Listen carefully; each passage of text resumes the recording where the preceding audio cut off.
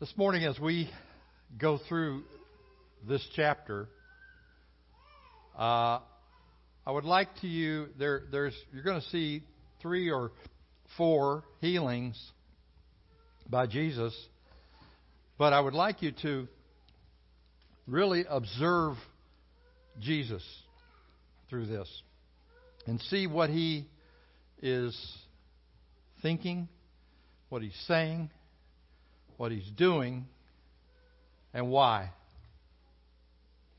We just finished the 3 chapters that are the Sermon on the Mount, 5, 6, and 7. And hopefully we appropriated this teaching that Jesus gave us, especially that we've got what he meant by the Beatitudes and some of the other stuff that's there. Hopefully we appropriated that teaching, and hopefully it's time now to go forward in the Spirit with Jesus, off the mountain, down into the valley where the demon-possessed people are, where the sick people are. And that we shall do. Amen? The first encounter Jesus has is with a leper. Boys and girls, it's not a leopard, although this guy couldn't change his spots either. But, oh, that was bad, wasn't it? Leprosy is a terrible disease. It can be found literally everywhere, but in those areas there, it was very common. And it was considered by a lot of people, especially the Jews, the worst curse God could put on somebody. And it's a skin disorder affecting eventually all your organs, and it's agonizing to live with. And people even been known to lose fingers and toes and even hands and feet as a result of it. It's a nasty disease. Lepers at that time were supposed to cover themselves and go about in Jerusalem or in Israel, and they were supposed to cover themselves, and when they came in the vicinity of anybody else, they were supposed to cry out, "Unclean, unclean." People have been known to see this and think, "Oh, these are lepers, get away from them." It was unheard of to touch them, because you could actually, get this very contagious disease. Understanding this, the leper comes to the feet of Jesus, and the Bible says that he worshipped him. But he wanted something more, and he asked to be cleansed of his leprosy this way. He said, "If you are willing, Lord, you can make me clean." And then Jesus did something that was unheard of. He touched that contagious leper. That wasn't done in those days. So he says to the man, "I am willing. Be cleansed." And immediately, the Bible says, immediately the leprosy left him. It was clean. He was completely clean. Now, Jesus gives him instructions about what to do under the law for leprosy. Go and show yourself to the priest according to what Moses wrote, and tell no one about this. Why do this? Remember, Jesus did not come down here to eliminate the law. He came to fulfill it. And people were still under the law for righteousness at that time. So, by showing the priest he was healed, and the tedious process of going through that, and how he was healed, would be proof that Jesus is the one who had done it.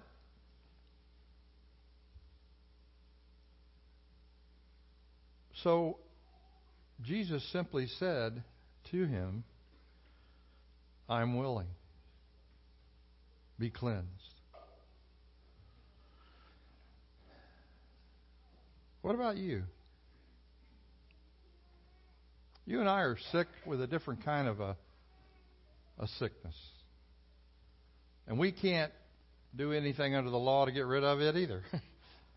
We can't get rid of the sin that afflicts our soul from Adam until now, actually. And the difference is now we're not under the law. We go straight to Jesus for healing, like this leper did. And I want to read something to you out of Romans chapter 8, verse 3, the way God heals now. Listen very carefully. Romans 8:3. For what the law could not do, because of the weakness of the flesh, God did. By sending His Son in the likeness of sinful flesh, and on account of sin, He condemned sin in the flesh. In whose flesh? In His own. But the thing is that the law can't do this. The law could never do this, because the law demands obedience. And obedience isn't always available to us because the law is too high, it's too spiritual, it's too beyond us to be able to obey it sometimes. But if Jesus speaks to us, if Jesus touches us, it's immediate. I just want to stop and say for a minute what he's talking about there in Romans chapter 8, verse 3. A lot of people don't understand after they get saved or they come to Christ, they say, why am I still sinning? Why do I still have sin? I thought Jesus made me completely clean. Well, He did. But the problem is you don't understand that indwelling in this body is a sin nature, a nature to sin, a nature that draws you towards sin. And that is what would condemn you before the law and before God. Paul struggled with this in Romans 7. But here's the thing. What God did is really interesting. He judged the sin that's in you, but He didn't judge you. Isn't that great? By laying it on Jesus' flesh, by laying it on Him, He took a man of flesh, though He was the Son of God, and judged all sin that's in our flesh on Him. And said, now to us, I'm willing, be clean. Isn't that great? I mean, that's something that's why no Christian is ever going to face their sins before God. You're going to be judged for your works, but those works have to do with the quality of what you did for Jesus while you were here. And for those of you who do absolutely nothing, I don't know. I said this one time in a church, and I got in trouble for it from a guy who's kind of legalistic. But I said, if we were making the clothes that we're going to wear before the Lord for all eternity, some of us will be wearing bikinis. And this dear old man came down the side with his Bible open and said, you shouldn't have said the word bikini. I don't know why. It's just what I was trying to illustrate is that if we're really producing what we're going to have in heaven, some of us are going to be near naked, almost without anything. Loss, it says in 1 Corinthians 13. Suffer loss. Well, God doesn't want that for you. He wants you to come into heaven with fanfare. But here's the thing. You can come to Jesus today. And if you understand what He did for you and me, what we needed so badly. I'm so tired of listening to preachers, especially on the radio. They'll talk about something in the Scripture and they'll say, now you need Jesus, you need to come and ask Him in your heart. That's what you need to do. And I never ever hear some of these people talking about the fact that the Son of God had to sacrifice Himself in order for you to be able to do that. Do you understand what I'm saying? You're not saved by hearing a message about Jesus. You're saved by hearing a message about Jesus crucified and risen. Because that is the only thing that takes your guilt away.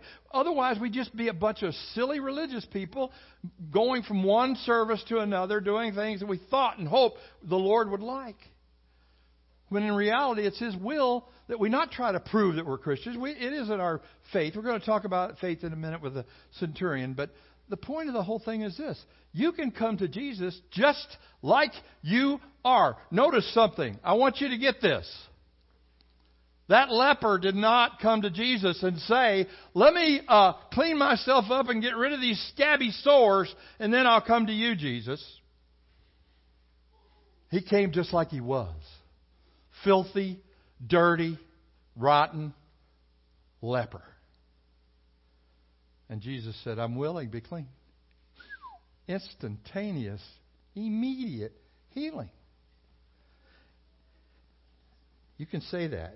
John 15:3, you say, is that really that easy? Is really that simple? Well, it's easy for you because you couldn't do it otherwise. It was hard for him because he had to die to make it happen. But listen to what he says in John 15:3. He says, you're already clean through the word that I spoke to you.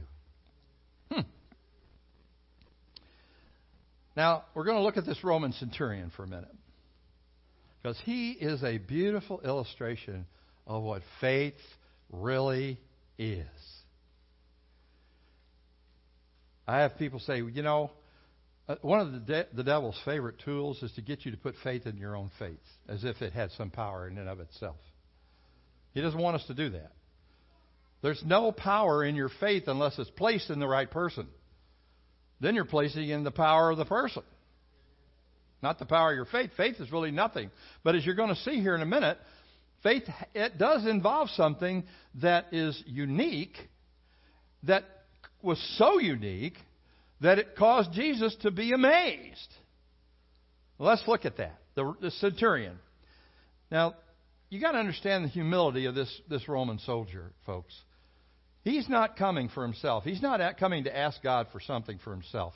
He's coming to ask for a Jewish servant lying sick and tormented in bed at home. And he comes to him, and, a centurion is a commander of 100 people, 100 men. That's not a light thing taken in the Roman army. That was not that wasn't just a gunnery sergeant. Pardon me, Ezra.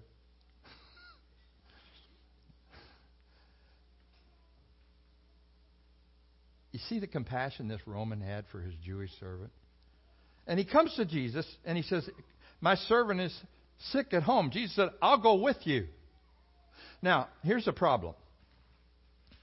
Jesus knew that the Jewish custom was that if a Jew went into a Gentile's house, he would be defiled. The Roman centurion knew the same thing. But Jesus was prepared to go across all Jewish customs, cut right through every religious silliness, and go do what needed to be done. Aren't you glad he's like that? He's free. He can do what he wants. So the centurion did not want Jesus to defile himself. He knew those customs. But now we see what real faith is. And Jesus is just amazed at this. And you should be too. The centurion said, you don't have to come under my roof. I'm not worthy for you to come under my roof. That's an amazing statement, isn't it? Just say the word, and my servant will be healed.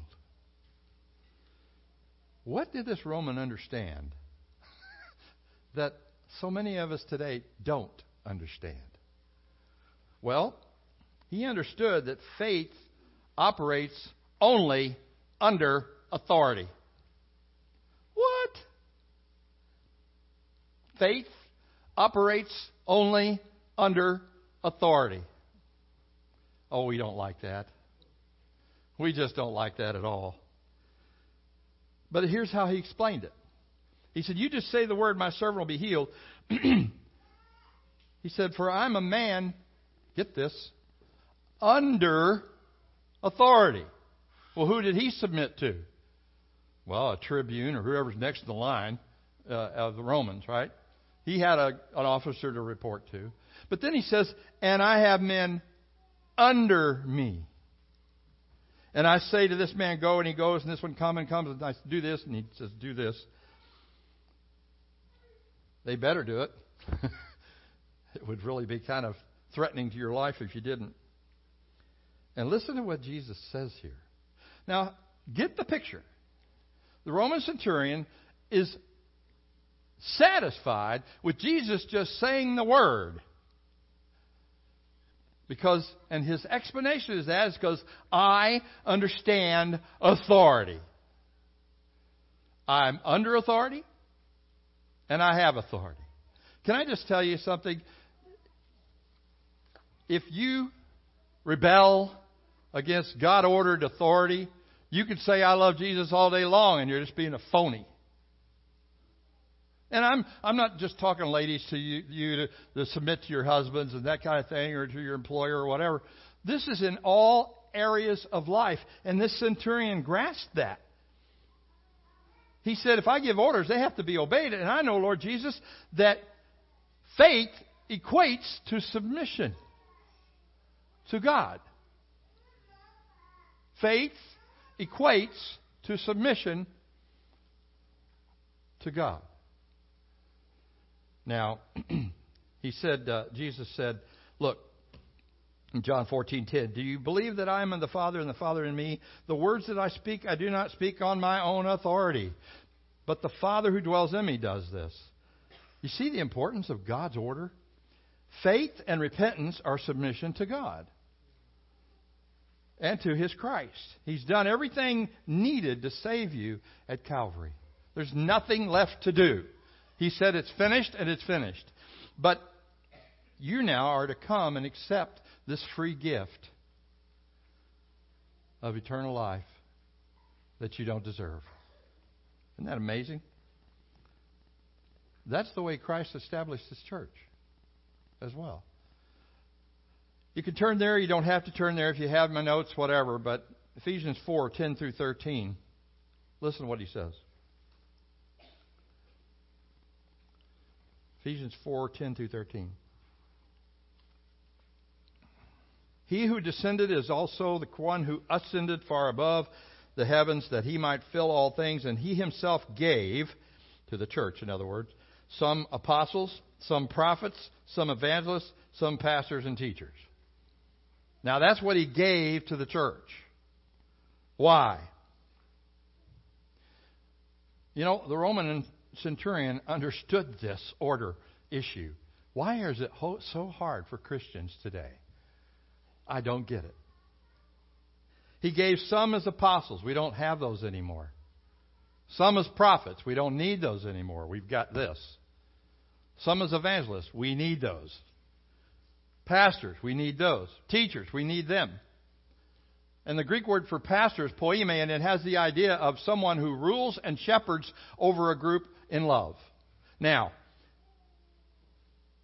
he had said he had not found this kind of faith even in Israel. Israel should have been the place where he did find it, right? But he didn't. Instead, he found a Gentile centurion, Roman soldier who had more faith than anybody else in Israel. Wow. He just took Jesus at His word. Now, his response to the centurion in verse 13, go your way as you have believed it, let it be done for you. And again, the word immediate surfaces here. The servant was immediately healed. When you trust Jesus Christ as your Savior and submit yourself to His Lordship, your salvation is immediate. Immediate. You don't have to wait to be saved when Jesus comes back or when you die. When you receive Christ, you are immediately placed in a position where your salvation and everything He's going to give to you is immediate. You may not feel it. I hear people say, oh, I feel God's with me. You can't feel God. Well, maybe some of you can. I don't know. Maybe He does that sometimes to bring you to Him. But the spiritual realm is so far above us, so far out away from the fleshly realm, that feelings don't have a lot to do with it. Faith is not in feelings. Faith is in facts. These facts. The Word, the testimony of God about His Son. So, he says in 1 John 5:12, He who has the Son has the life. Now, how do you know if you have the Son of God? How do you know? It says, He who has the Son has life. He who does not have the Son of God does not have life. How do you know? Well, if you stay in context with 1 John 5, the next verse tells you how you know. These things I have written to you who believe in the name of the Son of God, that you may know that you have eternal life. If you can't take God at His word, who are you going to believe? He even says before that, if we receive the testimony of men, and listen, I don't care if you were saved at 4-year-old and your mommy told you were saved, that doesn't mean you are. God has to tell you you're saved. Amen? Okay. We're still together here. It's amazing all the things that happen with Jesus, the immediacy of their effect. But you know what He says real obedience is? Immediate. Brother Darren came down. I hope you don't mind me telling this. Brother Dan came down to talk to me here this morning, and he and I probably saw us leave. He said, the Lord told me to come down here and pray for you. I said, good. I said, you want to do it when we... No, I was told to do it now. So he and I went in the room and he prayed for me. And he prayed for you. And that was all he wanted. He didn't come down here with a big problem or something. He just wanted to pray for me. Boy, I sure hope all of you are doing that. Because I pray for you. But here's the thing. He who has the Son has eternal life. Real obedience is immediate obedience. Not, I won't know if I really want to find out what God's will is or what His other will is. So, Jesus takes this opportunity to do something really strange here. He already told the centurion, okay, your servant's just go on your way. He's healed. And immediately, that same minute, he was. Now, Jesus takes this opportunity to talk about something in the future that's coming. And He says this, many will come from the east and the west, and many people, not physical Israel, will come and sit down with Abraham, Isaac, and Jacob, the founders of Israel. But the sons of the kingdom will be cast out. What? Wait a minute. I thought the Jews were God's chosen people. Not according to this. God's chosen people are those in Christ. You see, the promises God made to Israel were predicated entirely on the acceptance of the Messiah. And what did they do? Nothing. The promises made to David were predicated entirely on the Messiah. To reject the Messiah, you're rejecting all the promises of God. I want to share a story that a young man shared with me today. I'm not going to tell you who it is or tell his name. And it's a really important story. And some of you are going to know what I'm talking about because you'll know this person. But it has such an effect on me that I just asked that person if I could share it. So this young man said when he was younger, a little boy, he prayed to have a bird. He wanted a pet bird. And he prayed for almost a year for a pet bird. And one day he was out in the backyard by where he played out there. And there was this bird, this bird that was running around. And he went up to it, didn't run away from him. And not only did it not run away from him, it ran up to him, I guess, or whatever. And he could get just as close as I am to this pulpit. And he looked at that bird and stomped his foot on it. Stomped it. Trampled it. And then ran into his mommy and cried. And she said, we need to go bury that bird. And that young man said something to me today that was so unique and so profound. He said, the Jews prayed for their Messiah over and over and long and long. And then what did they do to him when he got there? Trampled him. Do you not think that upsets God? Do you not understand that at AD 70, God said, I've had enough? And He judged Israel in a way that they didn't have any sacrifices after that, and they still don't today. And God forbid that they ever should, because the only sacrifice that God will accept is the blood of His own Son. So now, to any Jew or any Gentile who hears the message of Jesus Christ, all they have to do is just repent. Repentance means change your mind. Jews need to change their mind about who Jesus is. You and I need to change our mind about what sin is. A lot of people, sometimes we tolerate sin a lot farther than we should. But listen to what he says. By acceptance of Him, you become God's Israel forever. Hallelujah. Hallelujah. You don't believe me? Okay. 2 Corinthians 1:20 says this regarding all these promises that God made. 2 Corinthians 1:20 says, "For all the promises of God in Him are maybe." Is that right? Guys, correct me here. Yes. Yes and amen. Yes, he says, and in Him, amen, to the glory of God through us. God's promises are only to those who are in Christ, not to those who have some kind of national heritage. I don't care who they are. I don't care what they claim. John the Baptist said, don't come in here and say that you got Abraham for your father. God can raise up Abraham's children from this old rock over here.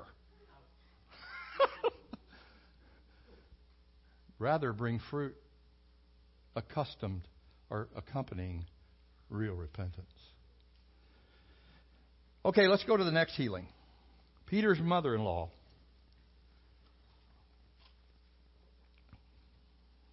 Jesus enters Peter's house and he finds out that his mother-in-law is lying sick. And yes, Peter had a wife. He wasn't a celibate pope. He had a wife. Okay? And Jesus touches her. And this fever just immediately leaves. There's that word again. Immediately leaves her. And what does she do? Well, take a couple of days of recuperation. Is that what she did? She got up and served immediately. You don't have to wait. If you got saved and you want to serve the Lord, you don't have to wait for some sort of honeymoon with Jesus or to recuperate. Just get up and go. Get up and serve. You got everything you need right there on the spot to do the job. Amen? And so that's what she did. You know, it's amazing that the healing was so complete that she could get up after being on a sick bed and start serving them. Oh, that's beautiful. That's like salvation, isn't it? When evening came, it says, they brought to him many people who were demon-possessed and sick, and he cast out the demons and healed them all. I love that. Matthew tells us this is a fulfillment of Scripture spoken by Isaiah. Isaiah 53:4-5. He says, surely he has borne our griefs and carried our sorrows, and we esteemed him stricken, smitten by God, and afflicted. But he was wounded for our transgressions. He was bruised for our iniquities. The chastisement of our peace was on him, and by his stripes we are healed. Now, I'm going to tell you something. There's a group of people out there today that say that Jesus, in his death, took all the sicknesses of all humans, and there's no need for us to get sick anymore. Well, I went to 4 funerals this week, and I found out that the mortality rate among humans is 100%. 1 out of 1. And 3 of these people, one of them you don't know, is a dear friend of ours. But 2 of these people you do know in here, and there were some others up in this area that died too. But 2 of these people were people that followed Jesus. One of them was a pastor up here at Edgewood. I went to his funeral yesterday. It was amazing the number of people that got up and testified to that man's faithfulness to God. Whew. You know what he was doing just before he died? Witnessing to somebody. And he called some of his people at church and said, I'm going to die tonight, so I wanted to get some things straight with you guys. Most of them said, I'm going to die tonight. Oh, my gosh. Not this man. He said, I'm going to die tonight, and I want you guys to get a few things straight before I go, because I won't be here tomorrow morning for very long. And he wasn't. How blessed is that? How blessed is it that God would tell you, you're going to die tonight, so I got a few things for you to do. Still, listen, while we're in the flesh, if God has anything for us to do, we're still immortal until he says, come on home. Yeah, y'all know Keith. Great guy.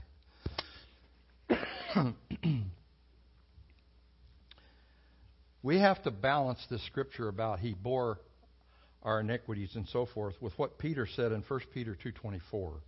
Peter says, He Himself bore our sins in His own body on the tree, that we, having died to sins, might live for righteousness, by whose stripes we are healed. Now what's He talking about? Quotes the same thing back there that Isaiah did. It isn't He took all of our sicknesses. Come on, we still get sick, right? Some of us die, or all of us will eventually. That's not what He's talking about. The sickness that we have and carry on with us from generation to generation is sin. The sickness is sin. And that's what He bore. I agree that sin is responsible for sickness. But the main thing that we're problem is being separated from God forever, and He took care of that.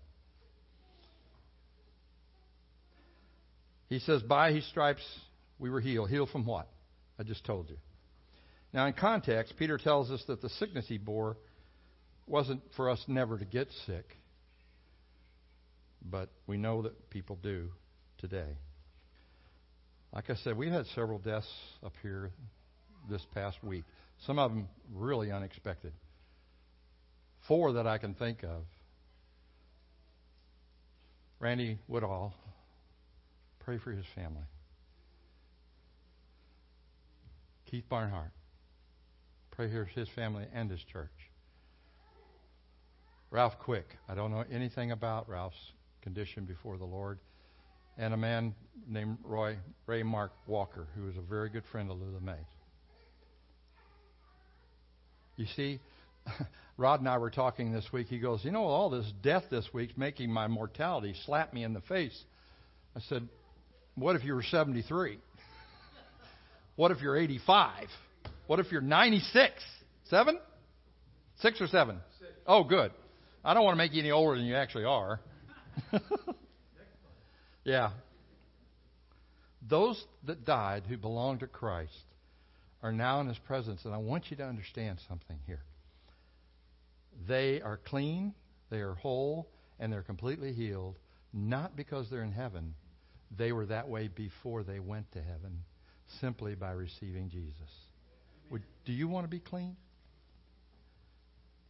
Oh, you're not going to get rid of your sin completely. You're still going to sin. I sin. We all sin. But the judgment of that sin has been taken away. And the only thing that you're going to face when you face judgment as a Christian is whether or not the quality of your work was something that Jesus was involved in. Was it done by love? I don't know. I just kind of have a feeling like, at least in Keith's case, because I knew him just well enough to know that I think when he got to heaven, he heard a well done. You think about somebody that's so concerned about their congregation on their deathbed and not concerned about themselves. Who does that emulate? Jesus is hanging on the cross, looking down and saying, Father, forgive them. They don't know what they're doing. His concern was for us. That's real love. Amen? I want you to understand something. Understand what the Roman centurion understood. There are some godly men in this church. I don't know any of them to be ill-willed, especially in the elders group. None of them are ill-willed. None of them sit around trying to make your life miserable. But they are heavily concerned with your souls, and they're heavily concerned with the health of this church. They make mistakes, big mistakes. We all do. We're not perfect. But guess what? We're forgiven. Amen? Let's pray. Oh, Father, thank you so much for this demonstration in your Son. As we watched Him, observed Him in the way He looked at different people. He touched people who wouldn't be touched. He dealt with people who were Gentiles. They wouldn't even have anything to do with Him. He even healed a relative of Peter's. In all of these things, I can't help but believe that He looked with compassion on every one of these people. And thank God, on me.